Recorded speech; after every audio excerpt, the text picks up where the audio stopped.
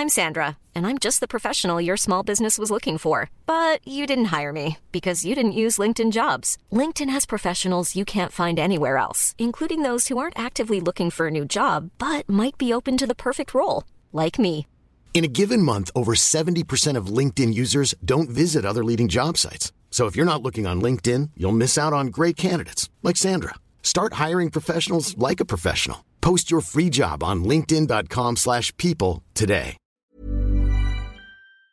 Spotify for 100 million, not even 150. I will sign watch time exclusively to your platform.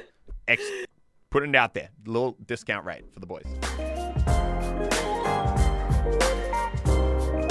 What's going on, guys? Welcome back to Watch Time. Today we got a very exciting episode. A lot of things to talk about. $100 million deals. Some of the biggest deals I think we've ever really seen in this industry for like individual creators. We've also got a bunch of drama going down on YouTube. Isn't there always? My name is Elliot. I am a YouTuber who plays games with 8 million subscribers. I'm here with my sister Grace, CEO of Click Management. Grace, how you doing? I'm good. How are you?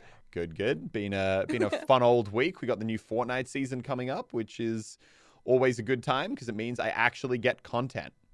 I mean, does it though? Because I feel like the new Fortnite updates at the moment are not giving you what you want. Yeah, look, all right, they're rough times. But a new season is always good. It's like a free week of just like of new stuff to do. Definitely. Well, it's been a bloody massive week of stuff happening in our world.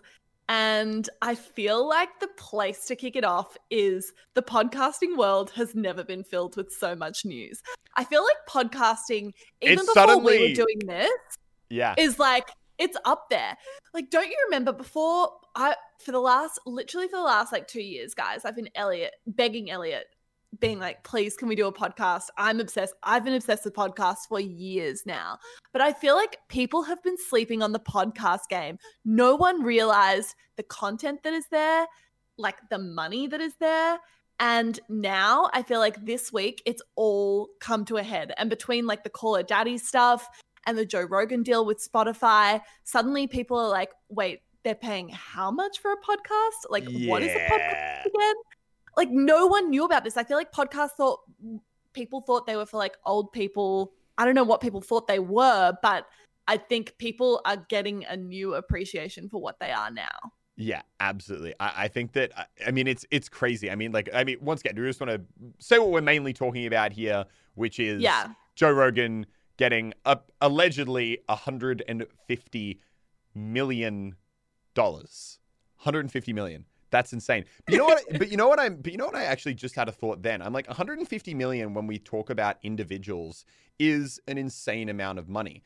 But if you were to be like, oh, his business sold for like $150 million, you'd be like, oh yeah, that's like a reasonably big company. Like if you think about the size. Except it's not. Yeah, but if you think about. It's literally him. Yeah, it's him. But if you think about the size of that operation and the viewership they command, that is a content house, essentially. Oh, 100%. Like in terms of what they command. So to back it up a little bit for the people that might not have caught on, Joe Rogan is the daddy of podcasts. If Call Her Daddy is having issues, Joe Rogan is the daddy. He is the kingpin of the podcast world. He obviously has his podcast, The Joe Rogan Experience. He's had it for 12 years now. He's OG and he gets serious listenership. Every episode he uploads is always number one on the podcast charts on Apple around the world. He revolutionized, I think, putting podcast content on YouTube and now has two separate channels where he uploads both the full episodes of his podcast and clips of his podcast. Both these channels do hundreds of millions of views a month, which I think we can attest to will be making him many millions of dollars per year. And this week, he signed his podcast over exclusively to Spotify. And there's a few nuances to this deal. He's still able to keep doing the clips on YouTube, which I find really interesting. And I want to touch on that because I would be interested to see what Spotify thinks about that, both from like a pros and cons perspective. And basically, it's rumored to be a deal that is in the realm of $100 million to $250 million. It's an amount of money that is... Bit of ballpark there. $100 to $250 million. Little $150 million gap there. You can buy a couple of little cars with that, but... Obviously, the deal terms are confidential, but rumors, and I think if you were to do the calculations based on what you could roughly estimate he would be making across his YouTube channel, across Apple, across sponsorships, I would guess that it sounds honestly about right that it's in that realm. And I think it shows a lot of things, both about why it's important that it was Joe Rogan, why it's important for Spotify, and what it shows about the podcast industry moving forward. And I think what I find really interesting is the fact that Joe Rogan actually has never had his podcast on Spotify. Did you know that, Elliot? No. What? He never posted it there? So he never posted them on Spotify. And this is kind of an interesting strategy. The ultimate hard to get long play. That is exactly. That is so good. That's like hard to get taken to the most extreme level I've ever heard. Exactly. It's an unusual strategy because generally when you're providing content, you want to be in as many places as people are. You want to be able to reach people in as many places as they are. So with a podcast, that would be Apple Podcasts, Spotify, the other streaming services, YouTube, Instagram, Twitter. And he always shied away from Spotify. And I would be interested to know if it was that decision that had the Spotify execs looking at the Apple podcast charts each week being like, holy crap, what are we missing out on here? Yeah. I mean, so I think... Well, I was just going to say like a top line, I think is, just like top line, just understanding the size of podcasting. And I think that's something that really crystallizes it for me. And I know a lot of people who listen to this podcast are, like probably largely like us, mainly work in the games industry or, at least that's where I probably got a bit more experience. So for me, when I think giant platform wars, the absolute peak of that was something like the Ninja Mixer deal. Right? When that came out, that was mind-blowing. $50 million was like the ballpark that was being thrown around, and that was for like a 4-year agreement or something like that. But that was insane.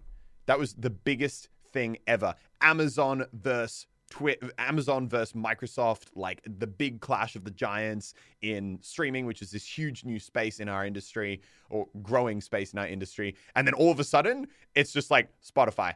$200 million, Joe Rogan, get over here. Like, yeah, the scale is for me, I think it shows as a content platform where the platforms are working out that the most value lies. Because if you're Spotify, one, there's the fear of missing out. And yes, they want his content on the platform.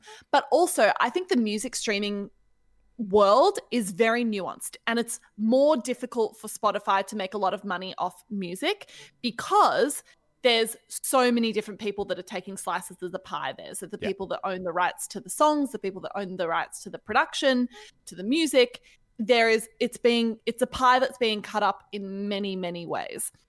And I think what podcasting presents that is so interesting to these audio streaming services is, one, huge listenership.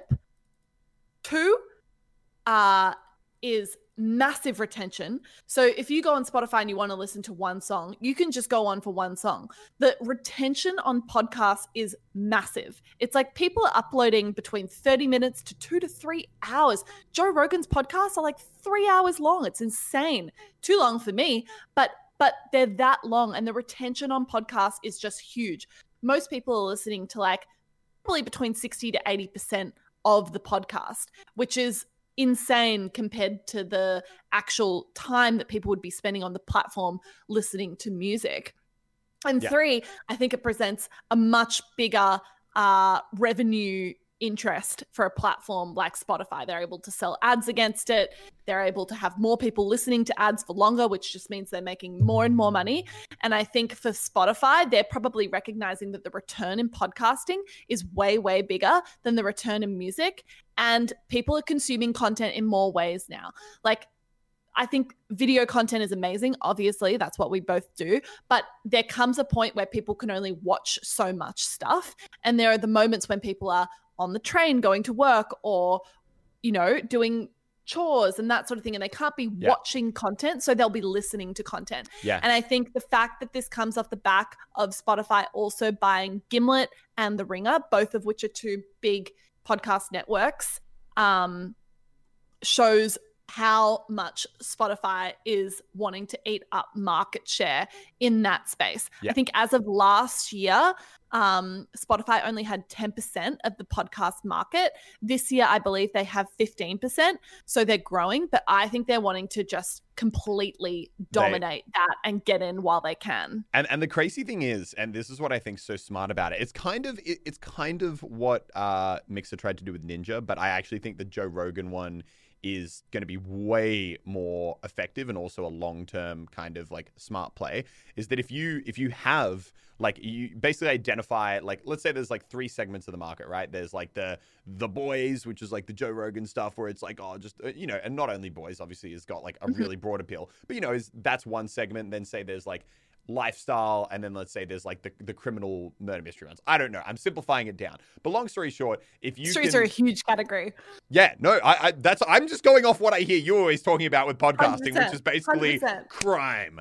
But yeah, if you can go and you can pull the A-list ones from each one and have them exclusively on your platform, then ultimately you are, at least for a vast number of podcast listeners, going to be a non-negotiable must-visit destination. For the millions and millions of people that watch Joe Rogan now, you don't have an option. You're using Spotify. You have to download Spotify. You don't have a choice. And do you know why I think it's really smart that Spotify let him keep uploading the clips on YouTube? Yeah.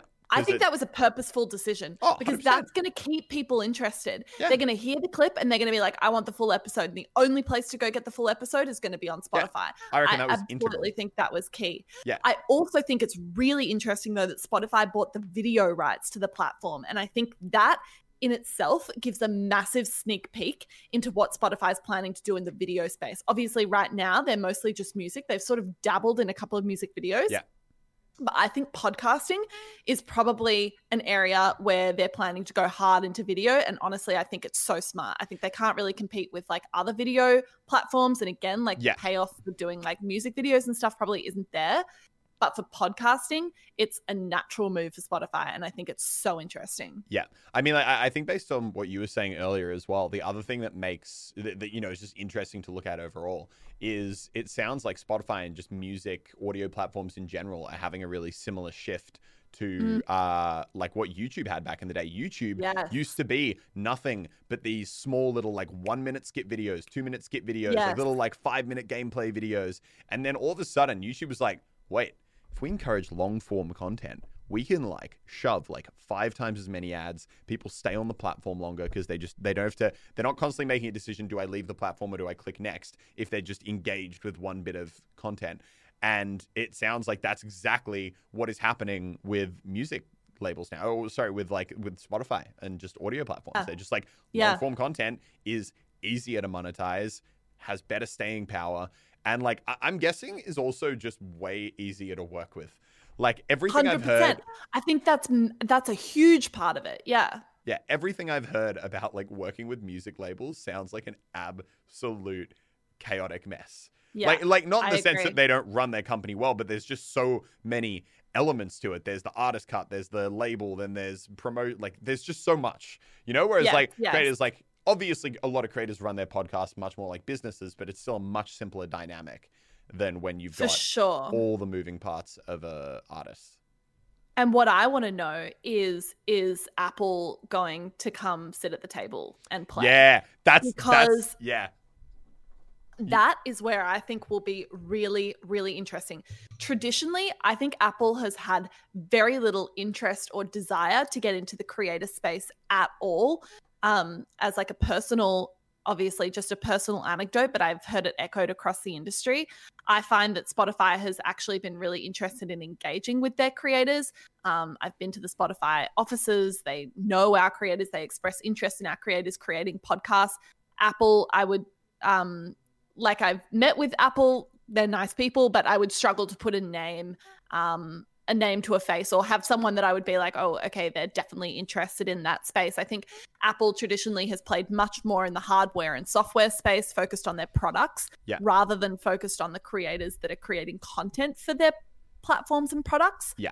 But it will be interesting to see how they respond, because they do dominate podcasting right now. I believe they make up like minimum 65% of the podcast. Really? Sort of space. It's so weird as an Android person. Like, I don't touch Apple. Like, I can't talk to you. Yeah, I don't know like any. I'm an Apple girl through and through. I haven't been on iTunes since 2008, man. Like, I don't even know what that platform is. So they dominate podcasting. But it'll be. I'd be interested to know if they even wanted to play on the Joe Rogan deal. Like, did they actually put up a serious offer? I feel like I would be surprised if they did. And maybe they're just like, it's just not our area, we're not going to play in it. But it also feels like such a no-brainer for them if they've, they control that much of the market. Like, dedicate some resources to keeping a hold on it, because I think they will. I think they will. I think it's gonna be like it's literally like, I think it'll be so similar to what we saw with Mixer, Twitch, and YouTube, where you've kind of got the three, everyone's kind of like assembling, they're all like getting ready, they're facing off, and it's kind of like they're looking at each other like, who's gonna go first, huh? Like, we're gonna. But don't you think they've never? But as soon as they've never been interested. Yeah, but they haven't been interested, but they're not dumb, right? They're a billion dollar company for a reason. The reason is they understand where value is, and they know how to like get it. I think that right now it's probably, I would more liken Apple to Twitch, where at the start, they're like, we are streaming. Like, what are you doing? Like, we don't need, like, Twitch, vast majority of the time, like, if you're talking to them about trying to negotiate like a deal for an individual creator, they're like, look, like, what you gonna do? Like, we're Twitch. Yeah, like, you're here. the audience. You're here. You're not, they're like, let's be real. You're not going anywhere. Like, let's be honest. We could literally halve what we pay you and you'd probably still stay. Like, because they have that like confidence that they are the biggest and the best. But I think as soon as you see other players with big banks behind them making aggressive plays, like picking up some of the biggest podcasts in the world, taking them away from your platform and forcing people exclusively to go over to Spotify, I don't know. If I was Apple, I would start worrying about like a domino effect. It's like, okay, I'm someone who used to listen to Joe Rogan on iTunes. Then it's like, okay, now I have to go listen on Spotify. Well, I'm already on Spotify now, so I guess I may as well shift my music subscription to Spotify as well. And like, like the domino effect there is actually kind of scary. Yeah. And I think as soon as platforms see people making those moves, like everyone gets FOMO. Because they all want to be the dominant force in that space. And we know what this space is worth. In the scheme of things, 150 million is pennies. So if they're like, we are currently at risk of falling behind in the podcast race, we need to make moves, I think they'll make moves. I think that, I don't think this stuff will be long term. I think it'll be similar to, I do think it's going to go for a few years. Same with the streaming wars on Twitch and YouTube. But I think right now, all these things, they're new mediums, they're new platforms that are kind of emerging in the industry. And it's like, after a point, like things level out and become even. But right now, these are all surges in new content. And everyone knows that, like, realistically, there's room for like one big boy and a couple of taggers on. And everyone wants to become the big boy. And I think iTunes was in that spot. Spotify wants it. And I think they're going to get very dicey. Yeah. Well, congrats, Joe. I feel like this week in podcasting was an example of someone that definitely secured the bag. Spotify for 100 million, not even 150. I will sign Watch Time exclusively to your platform. Put it out there. Little discount rate for the boys. Yeah, I think this week in podcasting was an example of someone securing the bag and then someone else fumbling the bag in the biggest way possible. My God. Dude. And guys, we have to touch on it because we're obsessed. Elliot and I literally message each other every day with updates from Reddit. I messaged you Messenger. This morning because I pulled open Spotify and the first thing I said, we're talking about Call Me Daddy. If you missed last week's podcast, you're not caught up, Call Her Daddy. if you haven't caught up The on drama the drama, continues, and we are addicted. Yeah, you need to catch up on it. Either watch last week's episode if you haven't already, or there's so much stuff talking about it. But TLDR, for those of you who aren't across it, long story short, two girls started a podcast where they talked about, sex and relationships. They did it as employees of Barstool Esports. It blew up, became one of the biggest things in the world. They thought they weren't getting paid enough. Barstool was like, well, you are getting paid enough and we have a contract. They stopped uploading. Negotiations happened back and forth. And long story short, the update where it's sitting at right now, which has kind of evolved. We kind of already knew it was going in this direction, I think, at the end of the last podcast. But essentially, it is now very firmly, it appears, in the position where one of the girls was like, actually, Barstool's put a great offer on the table. I'm keen. I'm going to come back. I'm going to do it. And the other girl realizes she probably should have done that and taken the Barstool deal. But now Barstool's like, yeah, nah, sorry. You missed out. Like, we're going with her. We're just going to, it was a duo podcast. And it looks like, so basically what I sent Grace this morning is I was like writing in and I was like putting on an episode of it and I pulled it up. And now their display picture, it used to be a picture of like the two of them doing the whole like blonde bimbo like look from their own description. No, that's what they called it. There's an episode where they're like, they literally make us look like blonde bimbos in it. But it was like, that was like the look they were going for. And now it's just like one of the girls, literally cut from two. Now the photo's just like one of the girls smiling at the camera. And you're like, this drama, I am so unashamedly invested because I just think it's such a good example of something that is honestly an all too common scenario in media and entertainment. I think people would be surprised to know that if you could summarize in this into one line, which you basically just did, it was like, I feel like I've grown. I feel like my talent doesn't reflect my worth. The company says, look, this is why we signed a contract. And it's a tale as old as time. This happens all the time. It's very common, but rarely does it play out in such a public manner. And I think basically the update since last week is that Sophia, the girl that has massively fumbled the bag, came out with like a 2-minute, very choppy Instagram story, basically saying, you don't understand the whole story. I wish I could do it, but I can't do it now under these terms. Yeah. Honestly, it was pretty shitty. It was like it was about as bad as it gets, dude. And I think it was like definitely. Sorry, let me just finish my thought. But I think it was definitely a highlight for me that when creators fuck up or have the need to apologize for something, I think the most important thing is making sure that when you do your apology video, you're not coming off in a worse light than before you did the apology video. Yeah. And there are so many examples of this. This is an example where she came off worse after than she did going into it because it came off as not genuine. It came off as elusive, like she wasn't giving the whole picture. And it came off as like not really saying anything at all. I think the example would be like Logan Paul with the incident, the first apology video he did. People hated the first apology video that James Charles did after the whole James Charles Tati thing was really bad. And then they corrected themselves, both Logan and James. Yeah. Sophia so far hasn't said anything else because 2 days after that, Alex, the other girl who looks to be now doing the podcast alone, came out with a 35-minute YouTube video basically laying down the facts. Every detail. And this video, would you say, Elliot, I thought it was really good. I thought it was she nailed it. The problem is... She absolutely nailed it. Yeah, I totally forget the name, but girl that got cut out, when she did her video... Sophia. Sophia was very, 3 minutes. She was like, look, guys, you don't have the whole story, but also I'm not going to say it, but the deal isn't good, but I would still want to do the podcast if we can. The other girl came out. She was like, day one.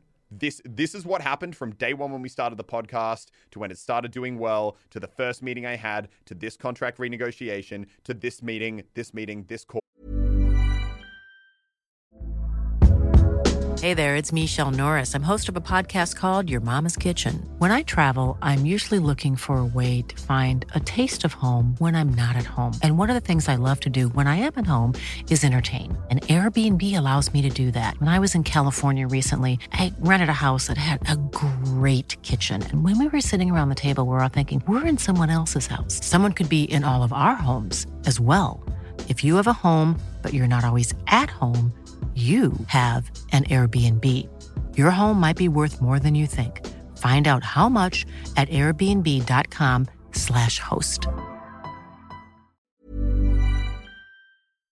This walk back I had, and this is exactly, she went into every bit of detail about every conversation, every bit, and it was just like, okay, cool, that's the story. Like, if you were the person to come out and be like, came off genuine. Yeah. It came off that her feelings were authentic. Yeah. And it came off really, really believable. Small note as well, which I think is worth talking about, because I think it's really interesting always to look at the way that people present themselves in these videos. Sophia came out kind of done up really nicely with a lot of makeup. Her hair was done. And Alex, the second one, came out doing it in a hoodie. I think she was wearing makeup but minimal. And I just think it came off as less performative. And I think that's really interesting as well, just as a point, because I often think you find that when people do these apology videos, they do try to do it in a way that comes off as very raw and unscripted. Yeah, and that's always the best way to do it. But I think that, the super interesting thing is that, so Alex, obviously now, podcast is going ahead. It sounds like she's going to get a nice fat contract. She'll have the IP, 75% of it in a year, and she's probably going to do incredibly well from this deal. Ultimately, everything that's gone down has been great marketing for the podcast. It'll probably come back to more viewers than ever. It'll be interesting to see if the one person dynamic will lead to any kind of like fall off. Like, I don't know how it seems essential when you listen to it now, but she's a more than capable person. I think she was the main player. Yeah, she was the main player. I think she was the main player the whole time. Yeah. And I think like the main lesson for me in this, oh, sorry, go on. Oh, well, I just wanted to say, like, this is what's really stuck in my mind. I just can't I can't stop replaying in my brain how screwed Sophia is, because in her mind, the way this was going to play out was very simple. It was either A, renegotiate, get a bunch of money, keep doing the podcast together, or worst case scenario was that they wouldn't be able to get Barstool to like give them everything under the sun, and they would literally walk away from Barstool and start a new podcast with the two of them that they call Me Mummy or something. I don't know. But like the same, the people another know, name. The viewers know that it's the same podcast under a different name, and they can just keep going along with their own IP. This has now worked out in a way where Call Me Daddy is going ahead. The core fan base is going to stay with them. And then there is a scenario where you could be like, okay, well, she could start her own spin-off podcast and that could become big. But here's the thing. No one likes her now, because she's come off as the bad person in all of this. She's come off as the person who was greedy, wasn't being reasonable. Like, if people are siding with a company, Barstool, over a creator that they were a fan of, that creator must have messed up pretty bad. Yeah. So, like, people are going to be like, oh, cool, you started a new podcast? Don't care. Don't like you anymore. And these podcasts are all about relatability. As soon as she looked at all like a snake, it's like, people don't want to hear, like, fun relationship advice from someone they don't like. They want to hear that from someone who's relatable, like someone they want to be friends with. Like, the feedback from the audience came that they felt betrayed. Yeah. And that is a really bad feeling or relationship to have with your audience. I think it's really, really important to foster that. And I think Elliot and I could go into so much about the importance of relatability as a creator. And we want to actually do a full episode on that, because there is way too much to sort of delve into there to do it justice. But for me, I think the biggest thing to come out of this was that they mastered the art of it's all content. It's all content. Their biggest problem that Barstool had was the fact that this show had been off the air for 6 weeks and they weren't able to monetize it, sell ads against it, build an audience for it. And suddenly, within the span of 8 days, they have created more talk than they ever could have, keeping their contract negotiations silent. Dave Portnoy, the president of Barstool, far out, that man has balls, by my Love it. French. But like, God, he's got guts coming out with half the shit he puts on Twitter and Instagram. I feel like if I was worth $100 million, I'd have some pretty big balls as well. I'd be like, what are you gonna do? Cost me $1 million? Don't care. 99 more in the bag, baby. They have put all of this out to the public to see. They have aired their dirty laundry like no other, and it has worked off the chain well for them. They have a whole audience now that is invested in this story, that is invested in these personalities, and I guarantee you their listenership tomorrow, or today actually, when this episode goes live, will be the highest it's ever been. Guarantee. Gonna be huge. It'll be off the chain. It'll be absolutely massive. And it's kind of sad that that's how it is, but I don't know. All publicity is good publicity, I guess. Yeah, honestly, it's going to be huge. But anyway, we got a lot to get through today. And speaking of negative drama that does not always work out in people's favor, Keem versus H3H3. Dude, talk me through it. Ethan Klein. Okay, TLDR. Give me the TLDR. I'm gonna smash through this real quick because I think most people are relatively across it. Long story short, Keem and H3H3. Keem is obviously reports kind of like YouTube drama. He's like a news channel. And H3H3 is just a big creator. Does variety of content. Long story short, they have never really got along very well. They've always taken digs at each other. And about 2 or 3 weeks ago, long story short, a little bit of backstory. Years ago, H3H3 got into some like serious copyright disputes where someone was trying to dispute content, and they basically made it like a landmark case where it was trying to dispute the kind of ownership of content on YouTube. Long story short, H3H3 had a bunch of money donated to him to help fight that case. Now, 2 or 3 weeks ago, Keem was like, hey, I reckon H3H3 is like pocketing a lot of this cash and like didn't actually spend it all properly, because he said that they spent it all, that it all ran out, but like, look at all these things that should have given them like tens of millions of dollars. Like, this is all bad. Anyway. And it got personal, right? And he was like, look at the house they're living in. Oh, yeah. It's always personal. It's always personal. But then H3H3 was like, yep, okay, cool. I'm not going to take this lying down. And like, he put out a video called Content Nuke, Keemstar, where he basically went through Keemstar's long and flavorful career on YouTube over the past like 10 years almost, and basically just itemized every single bad thing Keem has done. And look, no one's perfect.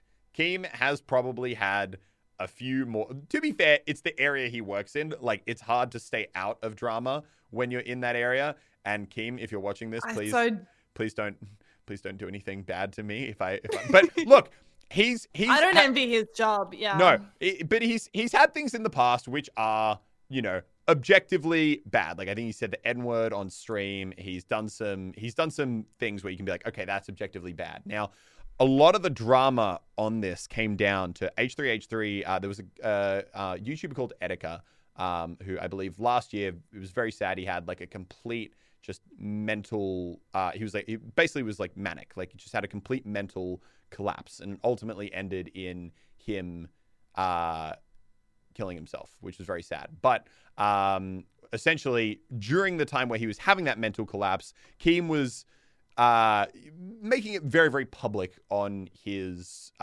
news channel. And long story short, H3 in his video, to a point, levels a reasonable amount of the blame of Etika's passing onto Keemstar, saying that Keemstar, you know, made it a spectacle, pushed him to the brink, and, you know, basically made this happen. Now, this is where things get messy, and I think where things are not a win for either side, because ultimately, just everyone's a loser in this conversation, because you have people on both sides who are like, yep, what Keem did is wrong. Keem loses from that. But also at the same time, you have people just as kind of frustrated at H3 being like, don't use a tragedy that happened, like someone who was clearly in mental anguish, as like a weapon. Don't use their death as a weapon in your own personal dispute, which is a totally valid point to bring up. And to be fair, like the one thing I will say in Keem's defense, once again, I don't think he dealt with the Etika situation well. There are some bad things that he did during that time, but I do think that trying to level everything that happened at him isn't necessarily fair. And also, there was there's text, like conversations between Etika's mum after he passed and Keem saying, like, I need you and your fans to know that this was not your fault. He loved your show. You were great. All that kind of stuff. But long story short, what's the fallout from this been? What's been the nuclear fallout from the content nuke that H3H3 dropped? Well, you've had Keem go back and fire back at H3, bringing up the like bad things that he said in his podcast in the past, which he's also said some bad things. Long story short, Keem lost his channel's longest, biggest sponsor, which was G Fuel. And then in addition to that, apparently H3H3, this isn't officially confirmed, and I'm skeptical on it. I'm only 50-50 because I've seen it, the screenshots that apparently leaked it looked questionable. Is he lost one of his big sponsors, Old Spice, when when Keem brought up all the drama. Now, it's still going back and forth. They're both still releasing videos on each other, digging into each other, bringing up more stuff, and it's just messy. I think it's really just an example of a time where YouTube drama really is just it's a lose-lose. Yeah, like I mean, God, you can go into the details of who's right and wrong on this. I mean, I haven't met Ethan. I've met Keem, and he was very nice and very polite to me. I think he is in a job where the nature of his job is getting views, and I think it presents a really interesting topic for discussion where it's like, at what, I think as a YouTuber, you need to have a really strong moral compass and sense of your own ethics and where that falls in the balance of getting views. And I think Keem in the past has perhaps got that wrong. And he's traded small bits of what might be really right in order for a clickbait title or in order for getting views on a video that he knows will get engagement. Yeah, and it's easy to do. Like it's exactly what happened with Logan Paul and the whole Forest incident. It's just like after a while, like doing it just becomes like do more, go crazier, go bigger, go harder, and just like and the algorithm rewards you. Yeah, you will eventually accidentally cross the line. And I think there's actually a really good clip of it, which I think kind of really clarifies it. It was Keem and FaZe Banks were talking, and they were talking about Sky Does Minecraft. Oh, no, it wasn't Sky. It was another big Minecraft YouTuber, Basher, I think, was having like he was having a breakdown. Once again, it's very similar to Etika. He was just in a horrible mental place. He was going downhill. He was doing absolutely crazy manic stuff. Like really, you could tell he was not mentally in a good spot. Not in the right frame of mind. And Keem and Banks were talking. Keem was like, yeah, he's just doing it for publicity. Like, it's all fake. He's just doing it for publicity. I'm gonna expose him on my channel and say that. Banks was like, listen to me, dude. I have gone through this shit. That is a manic episode. He is having a manic episode right now. He is mentally unstable. Keem's like, nah, he's doing it for views. And it's like, and I think it's after a point if you start, seeing what's the saying? If you're a hammer, everything's a nail. I think if you're a drama reporting channel, you're looking for the story, you're looking for the angle. Constantly, and I think true. And you're probably seeing people constantly actually do stuff like that, like actually fake manic episodes or that kind of thing to get views. And after a point, Really good point. That's actually a really good point. I do think neither of them come out looking great from this. I've seen both of their response videos, and honestly, it seemed like petty teenage shit. And I was like, these are both men in their 30s, aren't they? I don't know. It just seems a little bit below. YouTube drama is almost never, ever a win. Ever. No one ever wins out of it. Like, you even look at the old James Charles stuff. Right? Like, I forget what the other girl's name, but when that first came out, she was fully seen as being like in the right, like the lovely mother person. But by the end of it, shots get fired back and forward, everyone's got a few skeletons in their closet. Everyone. No one. Even Tutty, who was like, apparently from, once again, I'm not in the beauty space, but like from everything I'd heard, she was like the mother of YouTube and the nicest person ever. And everyone loved her and she was just flawless and untouchable. And like by the end of that drama, people hated her.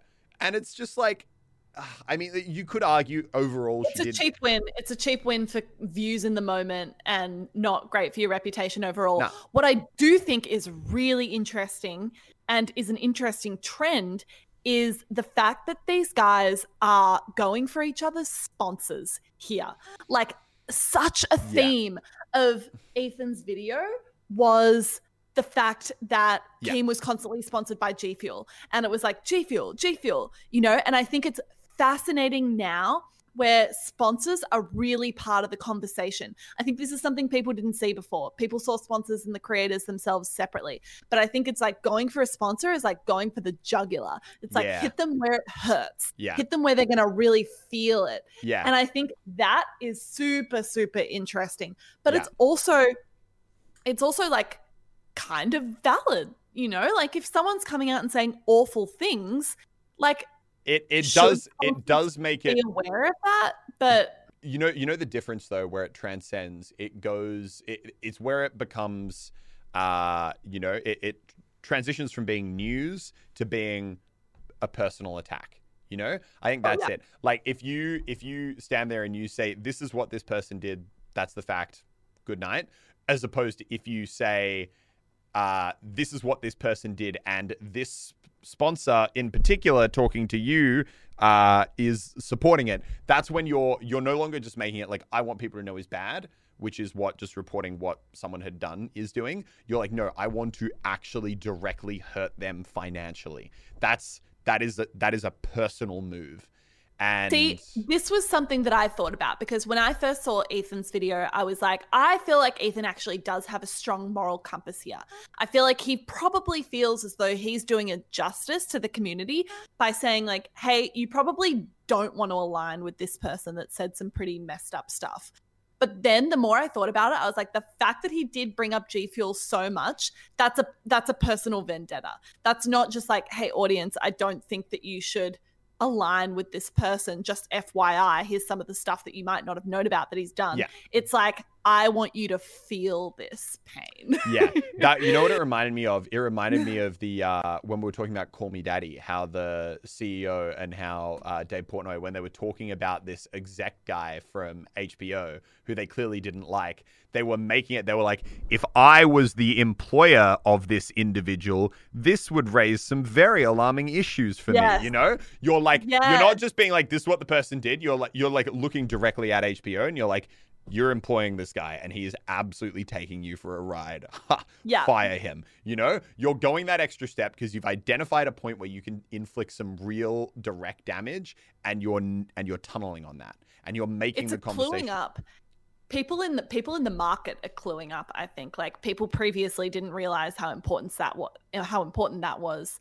And now people are like, here's somewhere where I can get them. It's malicious, I think. Yeah, exactly. But really is. I mean, long story short, like it just doesn't do anyone any favors. And I mean, in some ways I sympathize with Keem. I think regardless, no one deserves the blame of someone else's death. And I think if he, the comments that he made about murderers. Well, yeah, but in these circumstances, I think it's something to be cautious of.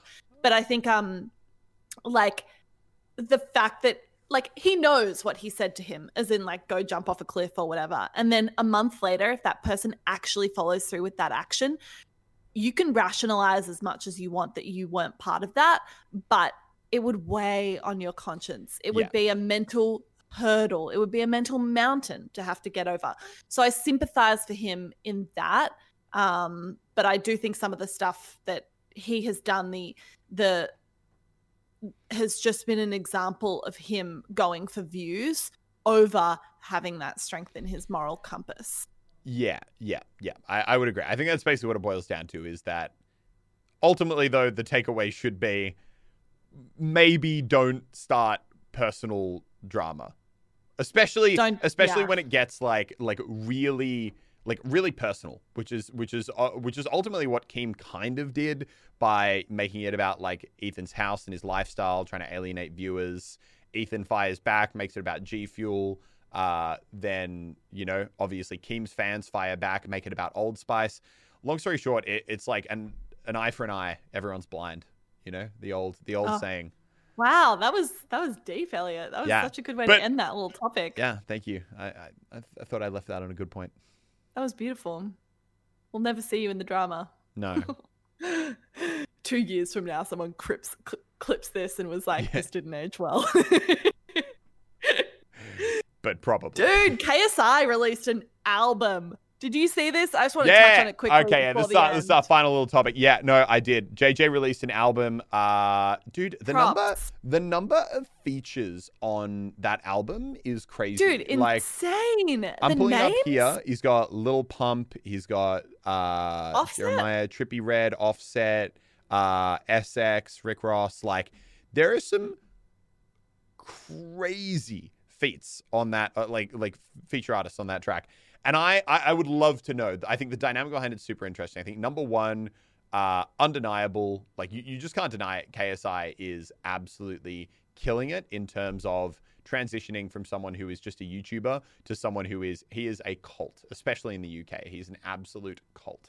But credit to him, not an easy transition. It is so hard to spin off from social media to a traditional industry and have it not come off like a gimmick. Yeah. Don't you think? There are people that have tried to get into TV and movies and music definitely in the past, and it just doesn't stick because it doesn't feel authentic. And I think he's doing a really good job. Like, I think it still comes off as he's a YouTuber, but I also think he owns that, which I think is a really good way. Another example would be like a Joji or something, but it's a different kind of example because he obviously totally just completely dropped his YouTube personality of Filthy Frank and changed his name, literally. But I think it's an amazing feat. But yeah, I'm kind of interested to know, like, how do those deals go down? Who's paying who? Yeah, that's Where basically it. Like, are the artists now seeing the level of exposure that like creators can bring, and they're like, I want in on that, I'm gonna do it? Or is it like, hey, my name's KSI and I have $10 million. I will give you 200,000 if you do a little on my track, you know, like a little feat.